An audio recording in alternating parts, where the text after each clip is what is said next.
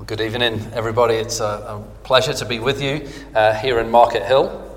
As the Reverend said, my name is Simon Turpin and I work for Answers in Genesis, an apologetics ministry. It doesn't mean we go around apologizing for the Christian faith, or a lot of people would want us to do that. Rather, it means we give a defense of the Christian faith. I'm going to show you tonight how we do that in the book of Genesis. Obviously, the ministry Answers in Genesis, you'd expect us to be speaking on the book of Genesis. And this is an important topic because if you're aware of things going on in the culture, especially in England, I don't know when we come to Northern Ireland, we see the difference in the church in Northern Ireland and the church in England. You know, when you go to England, by and large, the church that we speak to on a Sunday, you can get anywhere between 30 and 40 people at most, probably in most churches in England. When we come to Northern Ireland, we see a very big difference. And there's a lot of change going on in our culture, and that's even seen within the church. And so tonight we're going to see why the book of Genesis is foundational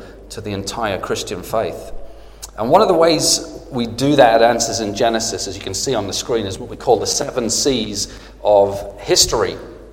You can see there: creation, corruption, catastrophe, confusion, Christ, cross, and consummation. You know, all those first 4 C's are founded in which book? The book of Genesis, right? Creation, the fact that God created the world. He created supernaturally in 6 days. Corruption, Adam's sin corrupted the entire creation when he rebelled against God. Catastrophe, in the days of Noah, there was a global flood that destroyed the entire earth. You know, if you go and speak to people in the church in England, you'll notice that people either reject the flood, they'll see it as a myth, even in the church, or they'll see it as a local flood. But I'm going to show you tonight why that's a global event. Confusion, because at the time of the Tower of Babel, because the people refused to move around the world, what did God do? God spread the people around the world. And according to the Bible, how many races of people are there? You don't have to be quiet tonight. You can interact. There's one race, yeah. Adam's race. There are not multiple races of people. You know, then Christ comes into the world. He's born of a virgin. He dies on the cross. And we look forward to the consummation of all things. You know, those last 3 C's are preached in most churches, but you need to realize they are founded on those first 4 C's. And if you remove the first 4 C's, as many churches have done, then you really have no foundation for the gospel of Jesus Christ. Now, it's good to see a number of young people in the audience tonight. And I want to ask them a question. And so one of you is going to have to answer a question. Can someone tell me, out of the young people, hands up, what was Jesus' first miracle in the Gospels? Is anyone brave enough to put their hand up? Young. Water into wine. Water into wine. Any other answers? That's by and large the correct answer. Water into wine. John chapter 2, when Jesus turns water into wine. But what about this? John 1:1. Technically you're right. Technically you're right. You can help yourself to a book afterwards for getting it right. But we forget, don't we? In the beginning was the Word. In the beginning was the Word, and the Word was with God, and the Word was God. The same was in the beginning with God. All things were made by Him. We forget creation was a supernatural miracle. And just by reading those first few words, in the beginning, where does that take you back to? Takes you back to the book of Genesis, right? John is telling you who the Lord Jesus is. He's the God who created everything in the beginning. And you need to remember that Jesus is our creator as well as our savior. And the reason you need a savior is because you are in rebellion against your creator. And so the gospel begins in the book of Genesis. And we need to realize that Darwinian evolution is an attack on our Lord Jesus, because it tells us, Darwin was trying to tell us, that nature, not God, can do the creating itself. And if you've ever read The Origin of Species, most people have never read The Origin of Species, but if you do read it, and if you listen to modern Darwinian evolutionists, they'll tell you that basically Darwin proposed that all of life came from a common ancestor millions of years ago. It went through descent with modification. But basically, Darwin was trying to communicate that all of life is related. In fact, people will often use this argument as an argument for evolution, and it commits what we call a fallacy of equivocation. Equivocation is when someone shifts the meaning of a word in the middle of a sentence. So people often say, I know evolution is true, because we see evolution happening all the time. And so when they say, when we know evolution is true, they're thinking descent with modification, that single-celled ancestors evolved into people. And they'll say, because we see it happening all the time. And what will they point to? Well, they'll point to the fact that things like dogs change, cats change, people change. Therefore, in their minds, evolution is true. Now, do dogs change? Yes, they do. How do they change?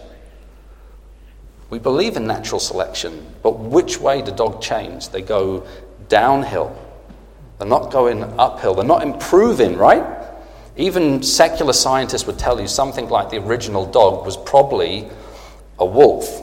Now, today we have poodles. God did not create poodles, right? When God created, he said everything was very good. If you know what a poodle is, you'll know it's not very good. Sorry to the poodle owners. But see, Darwinian evolution requires an upward change. You need more genetic information. If you're going to go from an amoeba to a person, you need to add genetic information.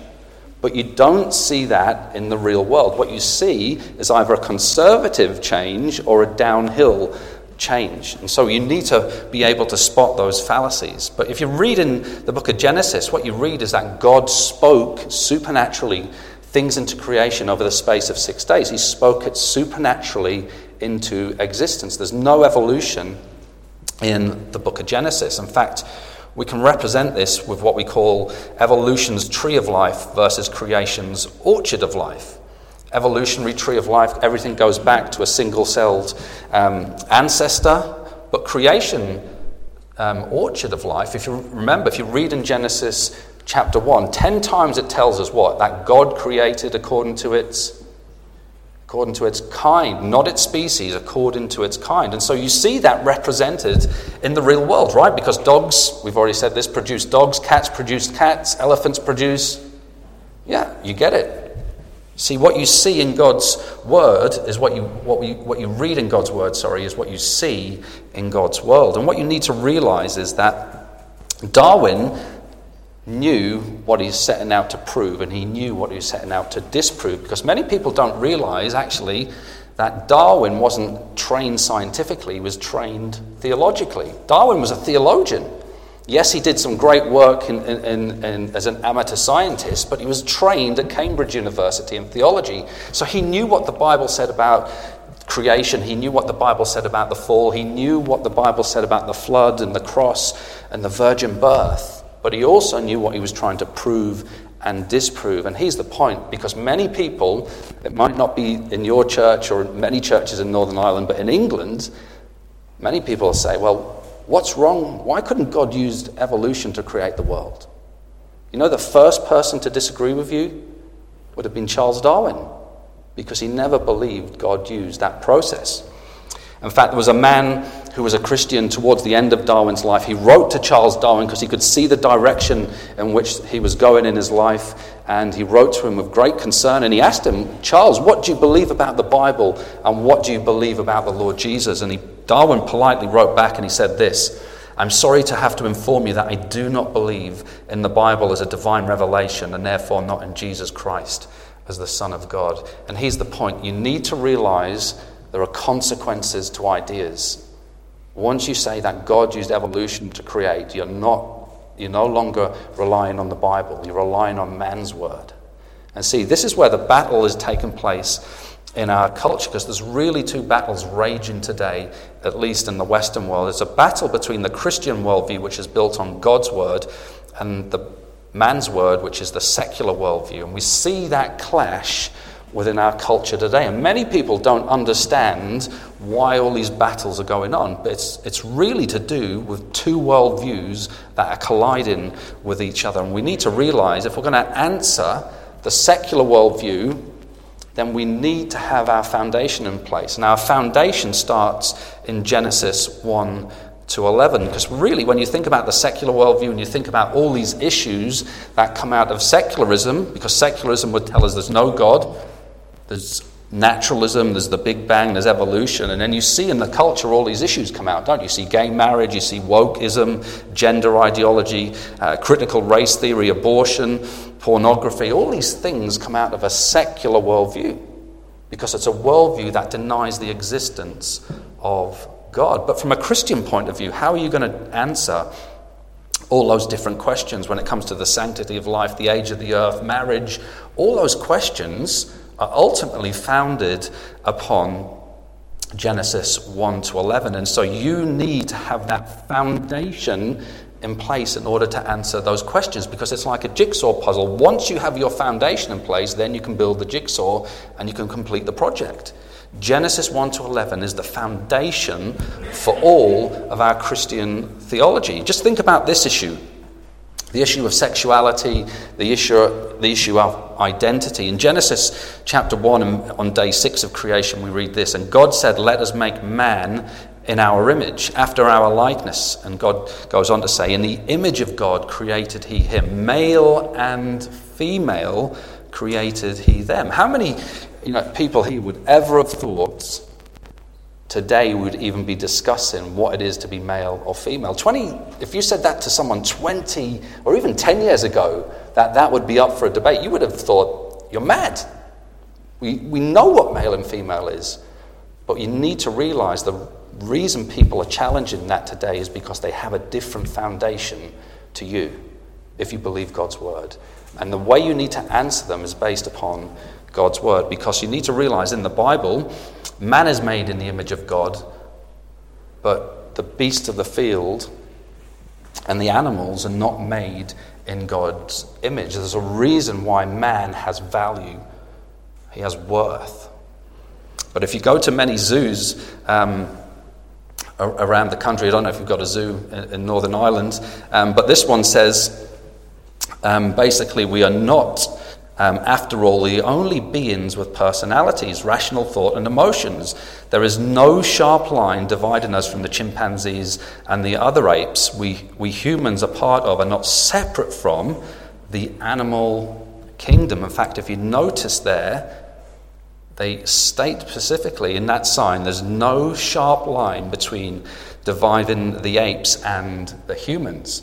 Now, they say that on the sign, but in reality, they recognize there's a sharp line because you see it in the fact that they put up fences, right? There's the dividing line. If you take that fence down, that lady is not going to last too long, right? Once that ape gets a hold of her, there goes the dividing line, right? So they recognize it in themselves in the fact that they put up those cages. There is a sharp line. But here's the thing. When you look at the building block of life, DNA, it tells you that man is unique. Man and woman are unique, because even when you think about the issue of abortion, I was speaking at a Methodist church a couple of weeks ago in England, and we don't get into many Methodist churches. And I was speaking on the uniqueness of life, and there was a young lady in the audience who stood up, or she didn't stand up, but she basically shouted out, "But it's just a clump of cells." See, that's where many people are at in their thinking. But you need to realize when you look at DNA and you think about the issue of abortion, at fertilization, you get DNA from the male and female. All the DNA, all that genetic information is there from the beginning. All that genetic information that you get from the male and female builds a human being. In fact, when you think about it, there is no new information added at fertilization. You get all that information that it takes to build a human being. That means we are made in the image of God right from fertilization. And the psalmist even tells us, doesn't he? I'm fearfully and wonderfully made. In fact, if you look at your seats this evening, you'll see one of our tracts that you can take away, and I encourage you to read that when you go home.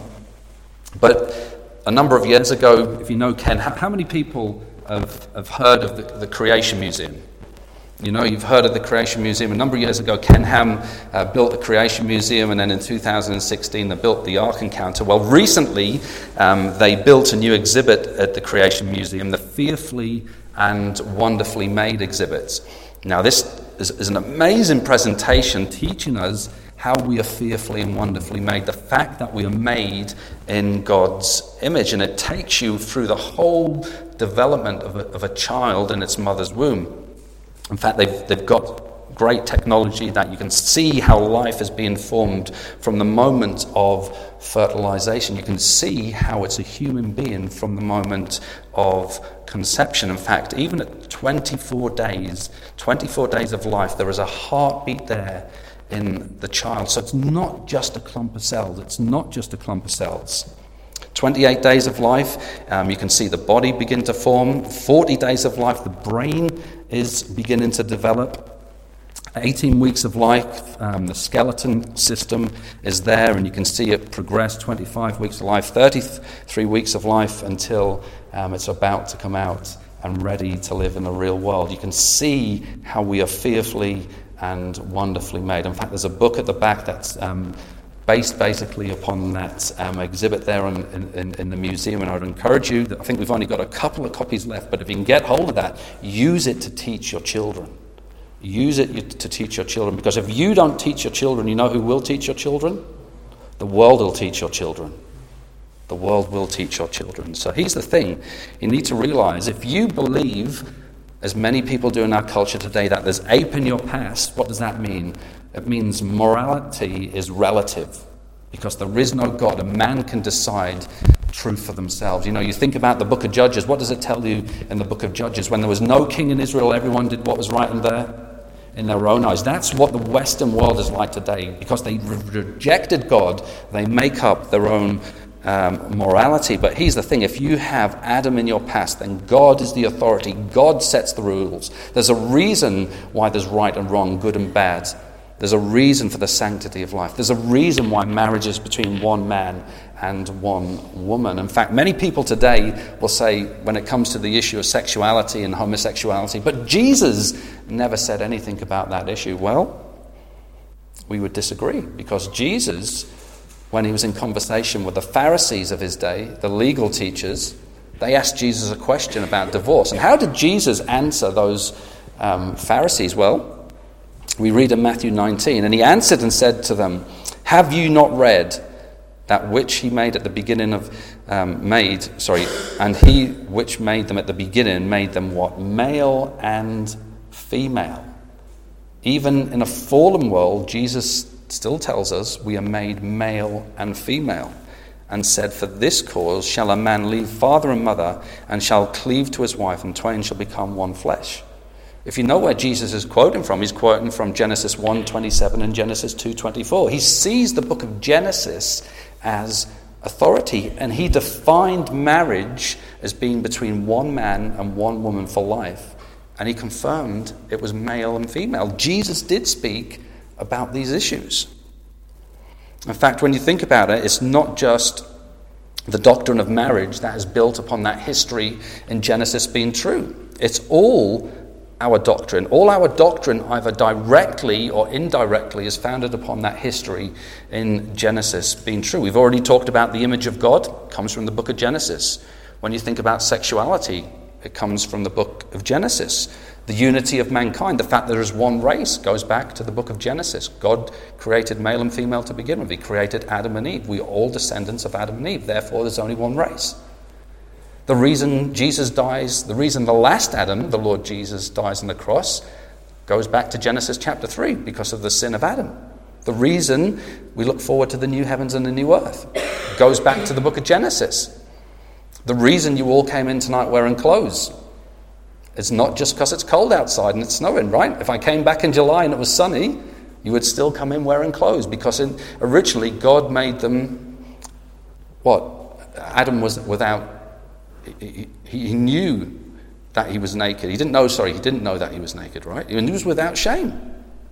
There was no shame in the beginning. It was once he sinned, then he realized something was wrong. See, even the origin of clothing goes back to the book of Genesis. But the reason so many people today have a problem with the book of Genesis, in their minds they think science, modern science, has disproved the book of Genesis to be wrong. Because in their mind the Big Bang and the evolution of man is a proven fact. In fact, here's the thing, what you need to do when someone says, but science shows Genesis is wrong, you need to ask that person, what do you mean by science? What is science? Because it answers in Genesis, we don't reject science. Because if you just look up the dictionary definition of science, it means to know. It comes from a Latin word which means to know. And there's a number of ways in which you can know about God's world. The main way is what we call observational or experimental science, which is when you use your 5 senses in the present to go out and investigate the world. And that helps you come up with technologies such as satellites, aeroplanes, your mobile phones, the laptop that I'm using tonight. Many evolutionists would say, I'm a hypocrite. How can you speak tonight telling us the book of Genesis is true, and yet you're using a laptop? But that's because they don't recognize a valid distinction. We believe in observational science. What we would reject is a form of historical science. Because historical or origin science is your belief about the past when you were not there to see what went on. See, even if you believe Genesis is historical science, because who was there in the beginning? God, right? No scientist was there in the beginning. It was God and God alone. And he has revealed some of the events that took place in the beginning. No scientist was there to see the Big Bang. No scientist was there to see the evolution of man. Those scientists believe those things took place in the past. They did not observe them. And you need to be able to recognize that distinction when you watch in a program, if you watch the BBC. That many people watch the BBC these days, or at least I hope you don't. But here's another thing we need to recognize, because a lot of Christians think this issue is a battle over the evidence, because they think if I can just give my evolutionary friend all this evidence for creation, then they'll become a creationist. And Richard Dawkins, if you know who Richard Dawkins is, the famous atheist, he's thinking if you silly Christians would just put away your Bibles and look at all the evidence, then surely you would believe in evolution. But here's the thing, it's not a battle over the evidence, because whether you're a creationist or you're an evolutionist, we all have the same evidence. We all live on the same planet. We all observe the same world. The difference is how you interpret the evidence. And you interpret evidence based upon your worldview. Right? You interpret evidence based upon your worldview. Because many people in our culture, at least in our churches today, think man is neutral in his thinking, especially scientists. But the Bible tells us you're either for Christ or you're against Christ. You either walk in light or you walk in darkness. There's no such thing as neutrality. Man is not neutral in his thinking. We all have a bias, and your bias will dictate how you see the world around you. Let's just think about the issue quickly of creation, because here's the thing. When you look at what Genesis tells us about the origin of the world, and you look what the evolutionists tell us about the origin of the world, they are 2 completely different histories of the world. Some Christians want to say, well, maybe God used the Big Bang to create. But just look at those chronologies, because in the evolutionary cosmology, the earth starts out as a hot molten blob. But notice in the Bible, how does the earth start out for the first 2 days? It doesn't start out as a hot molten blob. It's covered in water. It's covered in water. Notice in the evolutionary cosmology, the stars and the sun come before the earth, but in the Bible, the earth is made on day 1, and the sun, moon, and stars are made on which day? Day 4. So it's not just like you can say, well, God used the Big Bang. Otherwise, what you're saying, what God did in his word, is not true. The reason we have 2 different chronologies of earth history is because we have 2 different worldviews. We have 2 different presuppositions by which the evidence is viewed. In fact, the Bible tells us in the book of Exodus, in the law of God, for in 6 days the Lord made the heaven and the earth and the sea and all that is in them, and rested the 7th day. Wherefore the Lord blessed the Sabbath day and hallowed it. Just think about it. The reason we have a 7-day week goes back to the book of Genesis. Next time you meet your atheist friend, you just ask them, why do you have a 7-day week? If there is no God, why do we have a 7-day week? We know why we have a day. We know why we have a month. We know why we have a year. All those things you can observe in science. But the week, there's no scientific explanation for the week. It's based upon what God did in creation. Think about the issue of the fall, because the reality is that we live in a fallen world. And in a fallen world, we see death and destruction. You know, if you speak to many atheists, many skeptics today, they'll say, well, if there is a loving God, why does he allow all this death and suffering in the world? And see, how you answer that question will be based upon how you view the book of Genesis. Because in Genesis chapter 2, we read this, and the Lord God commanded the man, saying, of every tree of the garden thou mayest freely eat, but of the tree of the knowledge of good and evil thou shalt not eat. For in the day that thou eatest, therefore, thou shalt surely die. And you can read that as dying, you shall die. Adam didn't drop dead the day he disobeyed God. God is telling us the day that you eat of it, the process of death will begin in the world. In fact, you see this in Genesis 3:17 and 19, because God tells Adam after he's disobeyed, for dust thou art, and to dust you shall return. You know what happens when you die? You go back to the dust of the ground. God is telling us what happens. In fact, Paul in the New Testament tells us man's actions led to sin and death coming into the world. That's the picture the Bible paints for us. Man's actions led to sin and death coming into the world. Romans 5:12, Paul tells us this, wherefore as by one man sin entered into the world, and death by sin, and so death passed upon all men, for that all have sinned. Paul traces death and suffering back to Adam in his sin. And yes, in context, this is talking about human sin, but Paul's going to go on in Romans 8 to tell us that the whole creation groans and labors with birth pangs. And he traces even that evil in the world back to the book of Genesis. In fact, in verse 17 in Romans chapter 5, Paul says, for if by one man's offense death reigned by one. Paul's saying death is like a king over creation. It rules. People die because of Adam's sin. It reigns over creation. And then if you think about those passages in Scripture, which you tend to skip over because they seem boring, you know, the genealogies that you have there in Scripture, Genesis 5, but they're important, they're there for a reason. What does it tell you in Genesis 5? And he died, and he died, and he died, and he died. What's Moses trying to tell you? He's trying to tell you people die because of Adam's sin. You know, one day I'll die. One day Neil will die. One day my son who's at the back will die. And you know what? One day you will all die. But will you die in Adam, or will you die in Christ? And that's the message we need to relay to this world that we live in. Think about the biblical picture of the world. In the beginning, God made everything very good. And then we see death come into the world as an intrusion, disease, carnivory, thorns, natural disasters we see coming into the world. But the great message of the gospel is that we look forward to the restoration of creation, when one day God will restore creation in the new heavens and the new earth. But here's the thing, think about it. If you believe God used evolution, or if you believe God used the Big Bang billions of years, you've got a problem, because if millions of years is true, then in the initial creation, there was animal death, disease, extinction, and natural disasters from the start. So what will God restore creation to? Well, if he's going to restore it to as it was in the beginning, from an evolutionary point of view, then it's going to be an earth full of death and suffering and disease. See, if you add to God's word, it messes up the entire Bible. It messes up the message of creation, fall, and redemption.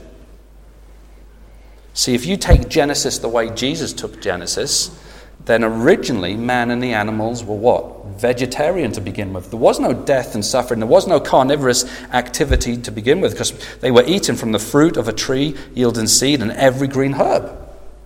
Originally, there was no carnivorous activity. Man was vegetarian. But here's the thing. When we look at dinosaur bones today, according to secular scientists, even if you just look at these dinosaur bones, we do find diseases in them. We find brain tumors, we find cancer in those bones. Secular scientists will date them, and we would disagree with this, to be millions of years old. But think about that again. If you're arguing that God used evolution to create, how did God end the world and the week of creation? What did he say? How did God sum up creation? He said it was very good. Now just think about this. Have you ever seen someone suffering from cancer? Just ask yourself that question. Is it very good? Of course not. When you see someone suffer from a brain tumor or someone suffer from cancer, you know it's not very good. But if you're going to be consistent, if you're going to say God used evolution to create the world, then you've got a problem, because God called all that very good. That's why we know those bones aren't millions of years old, because it would contradict God's word. See, even in the fossil record you find thorns, and secular scientists would date those to be millions of years old. But again, in Genesis chapter 3, verse 18, what do we read? Thorns also and thistles it shall bring forth for you. See, thorns are a result of the curse. God cursed creation because of Adam's sin. Those thorns are not millions of years old. Otherwise, again, it would contradict God's word. See, here's the problem. We have two views of history. One view tells us millions of years of death, suffering, and disease leading to man's existence. The other tells us Adam's sin brought death and suffering into the world. Those two worldviews are completely contradictory. You cannot put them together. And you know what? As a church, we need to wake up to that fact. We need to wake up to that fact that those are two different worldviews. Well, what about the issue of the flood? Because if what we're saying is true, if there was no death before sin, then people are going to say, well, how do you explain the fossil record? How do you explain all those fossils? What do you do with the dinosaur bones? Well, the Bible tells us there was a global flood, not a local flood. You see, the reason so many people in our church and our culture believe the world's millions of years old is because they've been taught from an early age, when they go to school, all the way up as they continue on, is that those rock layers were laid down slowly over millions of years. And you see, if that's true, the church realized in the 18th century, well, if those rock layers are millions of years old, well, you can't have a global flood. Because what would a global flood do?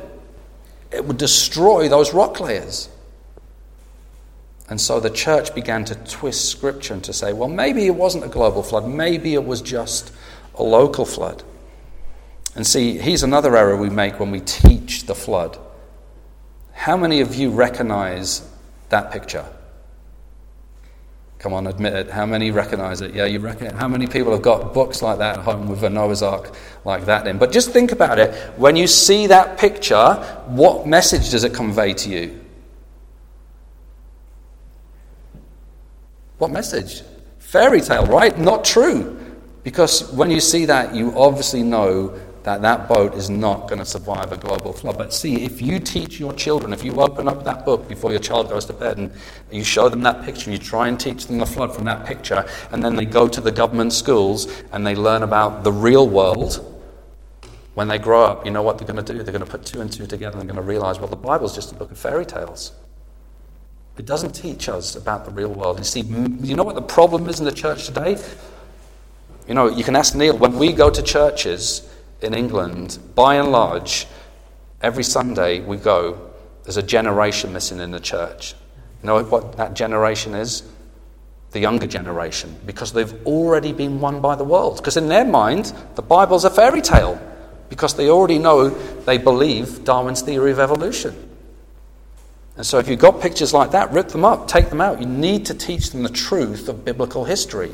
That's what the Ark would have looked like. That's at the Ark Encounter in Kentucky in America. If you can get the chance to go, I would encourage you to go and see the Ark Encounter. But when you see it, I've been a couple of times, you stand back and you think, wow, amazing. And all the questions that you have, all the doubts that you have will disappear, because you realize it was such a massive vessel. See, there's a right way to teach the Bible. You want to teach the Bible as an account of real history, because here's the thing: if you believe in the Lord Jesus Christ, if the Lord Jesus is your Savior, if you believe he has saved you from his sin, then guess what? He believed in the book of Genesis, as we've already seen, even when it comes to the flood. Because he says, as it was in the days of Noah, so it will also be in the days of the Son of Man. They did eat, they did drink, and they married wives. They were given in marriage until the day that Noah entered into the ark, and the flood came and destroyed them all. See, Jesus believed in the historicity of the book of Genesis, and he recognized the flood was a real event, and it destroyed all the people. It can't have been a local flood, and it definitely wasn't a myth, because Jesus treats it as real history. You know, people will say to me, well, where's all the evidence for the flood? But the flood left its mark. You know, when you look at Grand Canyon, the evidence for the flood is staring you right in the face. But if you're a secularist, if you're an atheist, you'll look at the Grand Canyon and you'll try and say, well, a long time and a little bit of water, the Colorado River that runs through the canyon is that little bit of water, caused the Grand Canyon to form. But even secular scientists today are recognizing, you know what, that explanation just doesn't hold water. It doesn't make sense of the canyon. I'm not saying they're becoming creationists, but a better interpretation of the canyon, of the rock layers that we see all around the world, is a lot of water and a little bit of time. See, there's two different viewpoints based upon their different starting points. And how you view the world depends on your worldview. But here's the thing, there's evidence, there's so much evidence today that shows you that the evidence for the flood is true. One of our colleagues in America, Dr. Andrew Snellen, has been doing research at this section of the Grand Canyon over the last couple of years, the East Kaibab monocline at Carbon Canyon. And he had to go through a legal battle because the secularists did not want him there. They knew what he believed, and they didn't want him, looking around for evidence for the flood. But he managed to win the day, and the Lord really prevailed in that case. But he's looked at the rock layers there, the Carbon Canyon, and if you notice, what do you notice about those rock layers? They're bent at a 90-degree angle. Well, the question is, how do you bend rock slowly over millions of years? Have you ever tried to bend rock? Well, if you do try and bend rock, it'll probably snap. But if you're going to bend it over millions of years, you would expect to see metamorphic processes there. But when you look at those rock layers, there are no metamorphic processes running through those rocks. Those rocks were laid down quickly, and they were laid down underwater and bent, and then they hardened. See, the flood explains those rock layers. You cannot explain them through millions of years of evolution. See, how many people remember Mount St. Helens? May 18th, 1980. Might be new for some of the younger people in the audience, but here's the thing.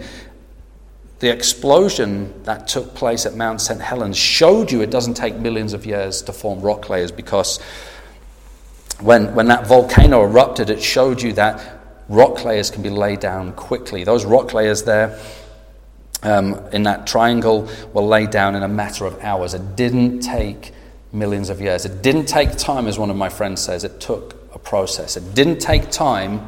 It took a process. And see, a couple of years later, there was another explosion at Engineers Canyon, and it caused Engineers Canyon to form. Do you know how long it took to form Engineers Canyon? 9 hours. 9 hours. Engineers Canyon is 1/40th the size of Grand Canyon, and it was created in a matter of hours. But notice what's running through the middle of Engineers Canyon. What do you see? There's a little river running through the canyon. The little river did not cause the canyon to form. What caused the canyon to form? A catastrophe. A catastrophe caused the canyon to form. Here's the thing as we end tonight. I want you to think about the message of the flood. Because in Genesis 7, what does God tell Noah? Noah, remember, was righteous in all the earth. And the Lord said unto Noah, come thou and all thy house into the ark. And the Lord shut him in. The Lord shut Noah in. The Lord called Noah and his family to come into that ark. The Bible tells us Noah lived among an evil and wicked generation. And Peter tells us Noah was a preacher or a herald of righteousness. But it was Noah and his family who entered the ark to escape the judgment of the world. And it was God who shut Noah in to the ark. You know, once that door was shut, that was it. And the people knew that, and there was a judgment coming, the judgment of the flood. What does the Bible tell us? There is another judgment to come. There is another judgment to come. As the Lord Jesus says, as it was in the days of Noah, so it will be in the days of the Son of Man. But what does Jesus tell us in John 10:9? Because think about it, apart from the cross, the ark is probably the most powerful picture of redemption in the Bible. You know, just think about it. The message Noah had was go through that door to be saved. The message we proclaim to people, as Jesus said to the Pharisees, I am the door. By me, if any man enter in, he shall be saved and shall go in and out and find pasture.